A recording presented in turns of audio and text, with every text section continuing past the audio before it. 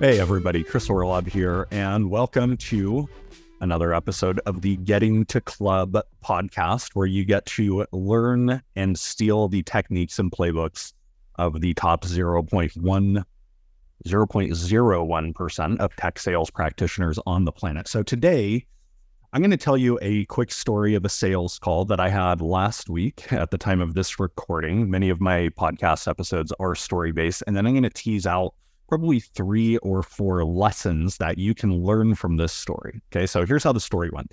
Last week, I was meeting with the chief revenue officer at a company that, based on my estimates, does somewhere between $300 million and $400 million a year. So not a mega company, but certainly not a small business, and sizable enough where getting to the CRO took a lot of effort, took a lot of champion building meetings to earn access to that level of power. So this is, by the way, I still haven't closed this deal. They're probably halfway through my pipeline right now. But this is what I would estimate to be a 6-figure deal, high 6 figures. Well, I guess not high 6 figures, but high into the hundred thousands of dollars. And I've been working on it for a few months now.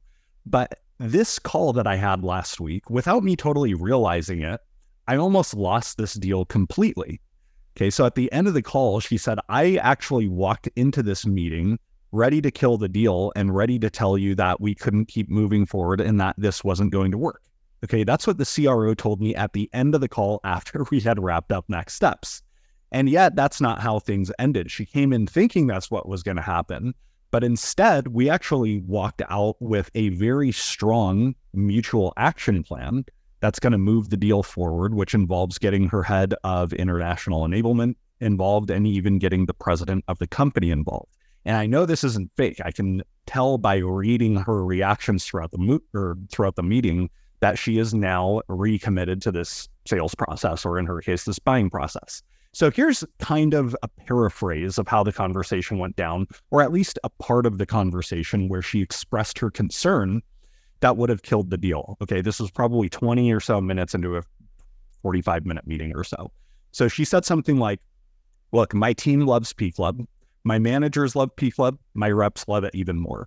But my biggest concern right now is we're rolling out a new sales process.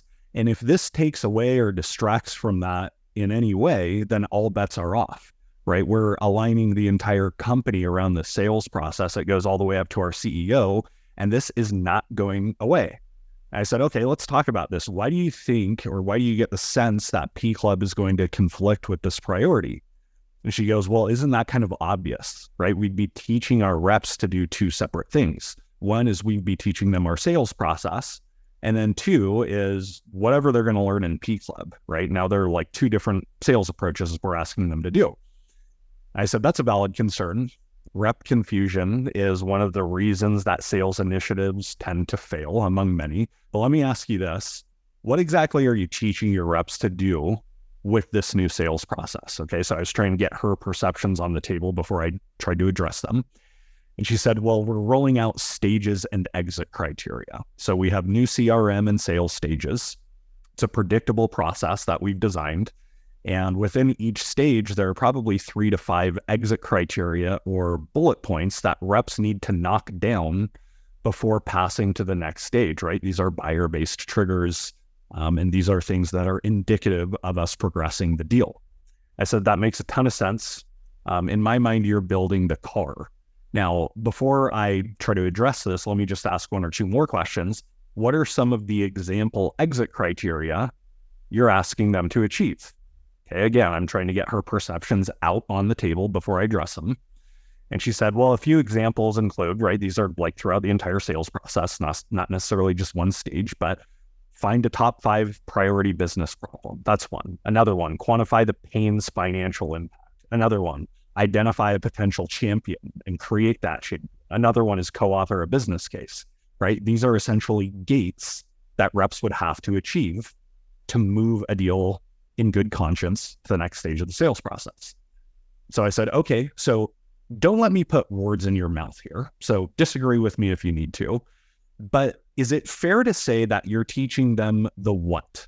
You're teaching them what to do, but not necessarily how to do it. You're teaching them stages and exit criteria, which are the what, but not how to actually achieve and progress through those stages and exit criteria. And she thought about it for a minute, what seemed like an eternity of silence. And she finally said, that's fair. Yes, I think that's the case. I said, can I try an idea on you? She said, go for it. I said, this exact challenge is why we started P Club as a company. Okay, back in 2019, when I was running one of the sales teams at Gone, I struggled with our sales process, and so did they. And it was a good sales process, right? We had stages, we had exit criteria, it reflected how our buyers purchased, but reps struggled to use it, right? At one point, one of my reps, as I was coaching him to use the sales process, he just kind of like interrupted me. He's like, dude, I know what to do. I just don't know how to do it. Okay. And that was the case with all of my reps. They knew the what, but they didn't have the how. And that is where P Club comes in. We are actively not a sales process or methodology. What we are is the how. We teach the skills your reps need to execute, to how, the execution of how that they're going to run the sales process and stages and exit criteria that you're teaching them. And after that explanation, she said, so we're building the car, you're giving us the fuel. And I said, yes, that's exactly where I'm going with this. And so there are a few sales lessons from this interaction. Like I said, this deal has not closed yet, but it's on a very good track, and a track that was changed, right? It wasn't on a good track before the start of this meeting. So here are a few lessons to take away. Number one, when a buyer has a concern, validate it. The most frustrating thing that happens when buyers express concerns is salespeople just steamroll them with arguments about why they're wrong. Okay, so you'll notice if you listen back to the episode, there are a few things that I did as we talked through her concern. Number one is I let her know it was a valid concern, right? I told her rep confusion is a huge reason these initiatives fail. This is a valid concern, so let's talk about it. Number two, I used softening and hedging language throughout as I was starting to, kind of push her. I said, disagree with me. Don't let me put words in your mouth. I totally neutralized the situation by using softening and hedging language. Whereas if you didn't use something like that, you'd probably meet resistance. And I also asked her permission to challenge her. I said, can I try a new idea on you? Or can I ask you another question?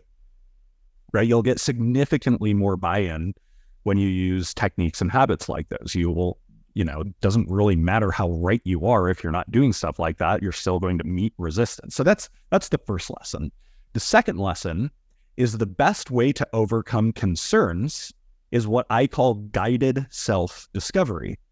Okay, I didn't tell her how to think, or at least I didn't do that until like a series of 4 or 5 questions where I started to lead her to her having her own conclusion.